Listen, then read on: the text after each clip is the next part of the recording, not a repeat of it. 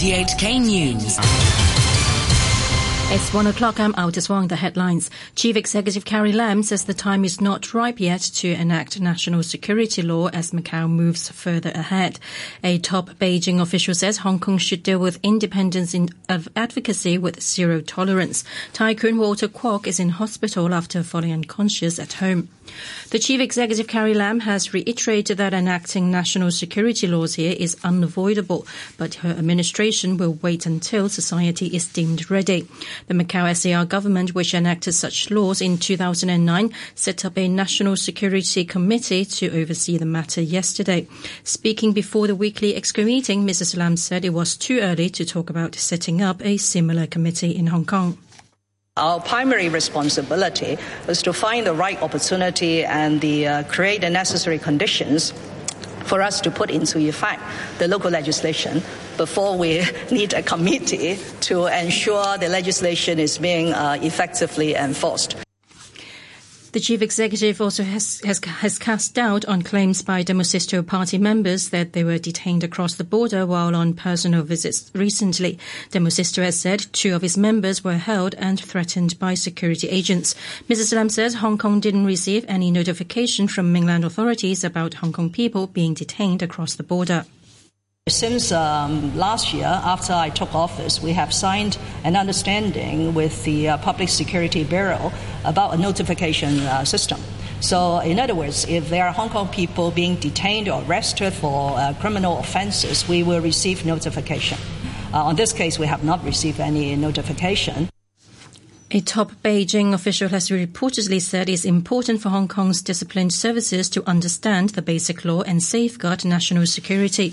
The Secretary for Security, John Lee, is leading a delegation to Beijing and yesterday met Vice Premier Han Zheng, who's in charge of Hong Kong affairs. It comes as the SAR government considers banning the pro-independence Hong Kong National Party if it's deemed a threat to national interests. Mr. Lee said he was told the government should handle the case according to the law.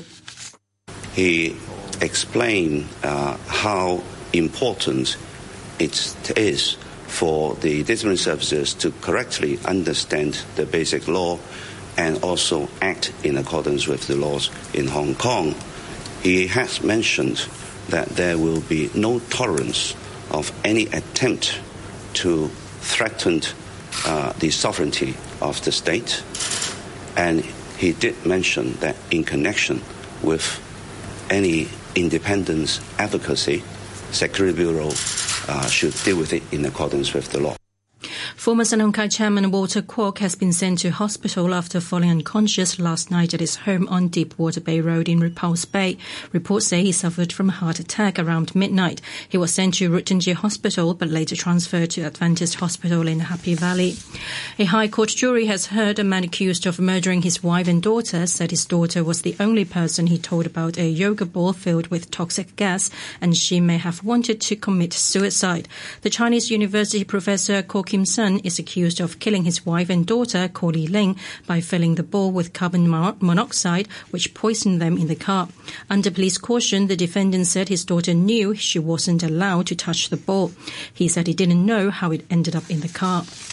Queen Mary Hospital has confirmed several patients have been infected with hepatitis E after receiving organ transplants.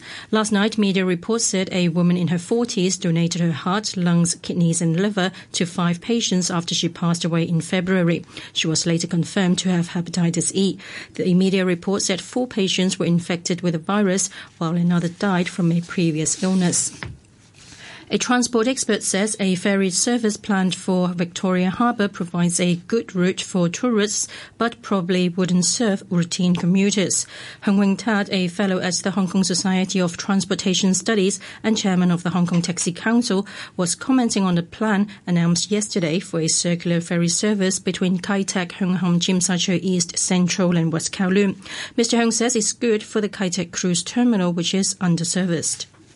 At the moment, the cruise terminal is underserviced. There's no public transport. If any cruise ship arrives, there's no option, basically. They either has to go on the coast organized by some sort of tourist organization, or they have to take a taxi. So if you have a regular service to serve the cruise terminal, definitely it's good. The Chief Executive, Carrie Lam, says the government won't let down its guard against dengue fever just because there have been no new cases in the past 2 days. She says authorities have ramped up efforts to eradicate mosquitoes at various sites, including Lion Rock Park and Cheung Chau Island, 2 sources of infection. Mrs. Lam also expressed concerns about the situation in schools, saying health and education authorities would be working together to control mosquitoes. The number of HIV cases reported so far this year has dropped by almost a quarter compared to the same period last year. There were 296 new cases in the first half of the year compared to 389 for the same period last year. But Dr. Kenny Chan of the Centre for Health Protection says authorities will remain vigilant in case the numbers pick up again. As a matter of fact, if you look into more details of these numbers, you realize there has been no structural change. We are still seeing a predominance of the men who have sex with men being the predominant group of infection. From survey that we conducted last year, we also know that there's a high level of chemsex, meaning the use of recreational drugs during sex, which is has increased over the previous years. These are all warnings that there is a chance that actually the numbers can pick up again. The United States and Mexico have reached agreement on overhauling trade between them after a year of negotiations. The preliminary deal is expected to replace the North America Free Trade Agreement of NAFTA, which President Trump had condemned as the worst ever. President Trump hailed the deal as a new beginning. This is something that's very special for our manufacturers and for our farmers from both countries, for all of the people that work for jobs. It's also great trade, and it makes it a much more fair bill. Mexico's outgoing Foreign Minister Luis Videgaray said he hoped Canada, a NAFTA signatory, would be included, but stressed the deal would stand alone. Si por alguna razón el gobierno de Canadá y el gobierno de Estados Unidos no llegan. If for some reason the Canadian and United States governments don't arrive at an understanding like we've been able to, what the Mexican people know today is that in either of those scenarios there will be a free trade agreement between Mexico and the US, independent of what happens with the negotiation with Canada. The Canadian Foreign Minister is due to travel to Washington today. President Trump has voiced respect for John McCain's service to the United States after repeated criticism of his response to the senator's death on Saturday. Mr. Trump announced that flags at public buildings, including the White House, would again be lowered to half-mast in Senator McCain's honor until his burial. Flags at some federal buildings were fully raised yesterday, far earlier than many expected. Mr. McCain's former campaign manager, Rick Davis, has meanwhile read out a final message from the senator, a strong critic of President Trump. Do not despair of our present difficulties. We believe always in the promise and greatness of America, because nothing is inevitable here. Americans never quit. We never surrender. We never hide from history. We make history.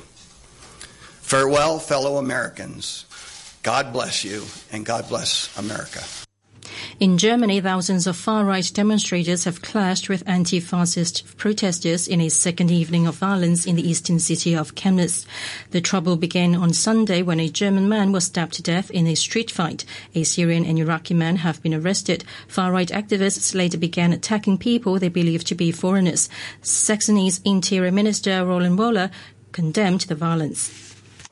Das Gebot der Stunde ist Besonnenheit und Ruhe. Now is the time to remain calm and level-headed. The police are investigating and the prosecuting authorities are doing their jobs. Apart from that, it is important that the city of Chemnitz and the state of Saxony show through our presence that we will not allow the perpetrators of violence and anarchists to run rampant on our streets. Cases of cholera in Yemen have been reduced by up to 95% by a new system that predicts where outbreaks will occur.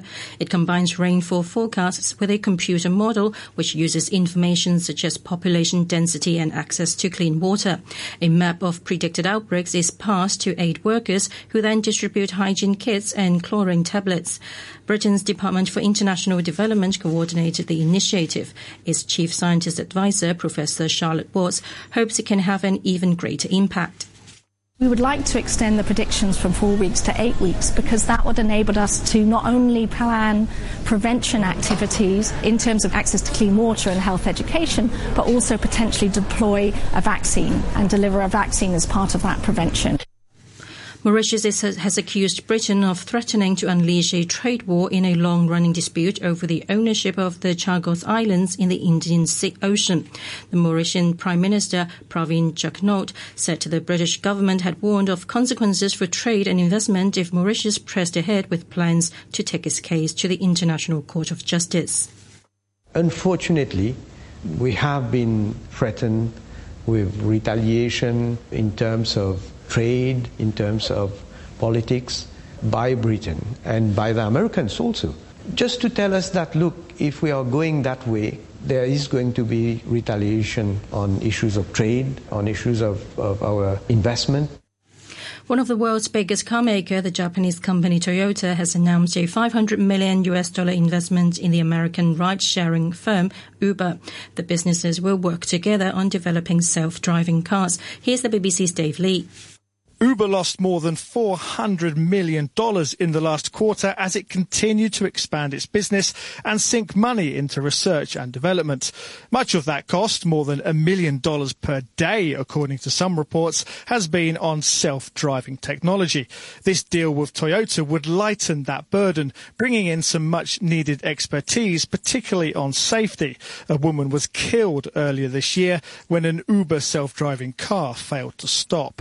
A short while ago, the Hang Seng Index was at 28,333. That's 59 points up on the previous close. Turnover stands at $54 billion. The US dollar is trading at 111.31 yen. The euro is standing at $1.16, and the pound is worth 10 Hong Kong dollars and 10 cents.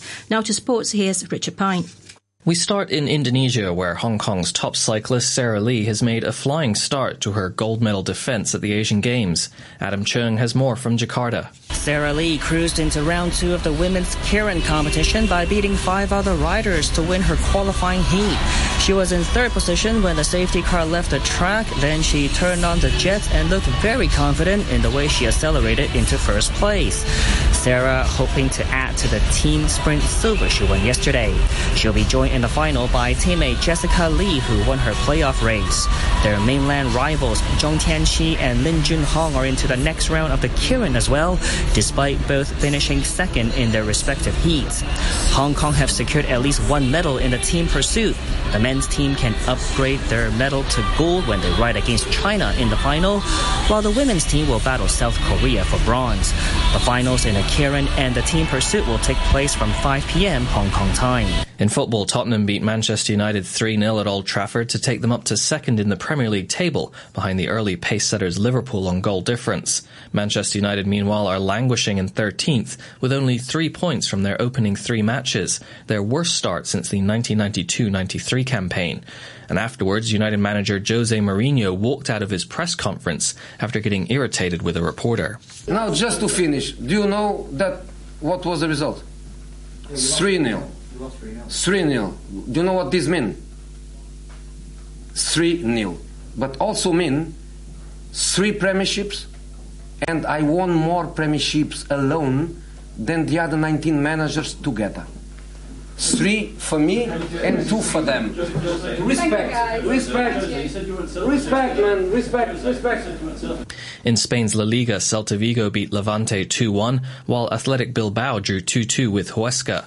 In Italy's Serie A, Roma had to come back from 3-1 down at half-time to salvage a 3-3 draw at home to Atalanta. And in tennis, we've already had a big shock in the women's draw of the US Open, where world number 1 Simona Halep became the first women's top seed to lose in the tournament's opening round. She lost in straight sets to Estonia's Kaia Kanepi, 6-2, 6-4. Kanepi says she went into the match planning to be aggressive and calm. I think there are not many players anymore who are leading the game. I mean, everybody can beat everybody on a good day. So that's what I also thought, that I know Simona is number 1. She plays constantly really well, but I can play well too. Elsewhere, reigning US Open champion Sloane Stephens launched her title defense with a straight sets victory over Evgeny Rodina, and 6-time winner Serena Williams made a triumphant return with a 6-4, 6-love first-round victory over Magda Linette. And that's the latest from the Sports Desk. To end the news, the top stories once again. Chief Executive Carrie Lam says the time is not ripe yet to enact national security law as Macau moves further ahead. A top Beijing official says Hong Kong should deal with independence advocacy with zero tolerance. Tycoon Walter Kwok is in hospital after falling unconscious at home. The news from RTHK. Yeah, yeah, yeah. Ooh, RTHK Radio 3.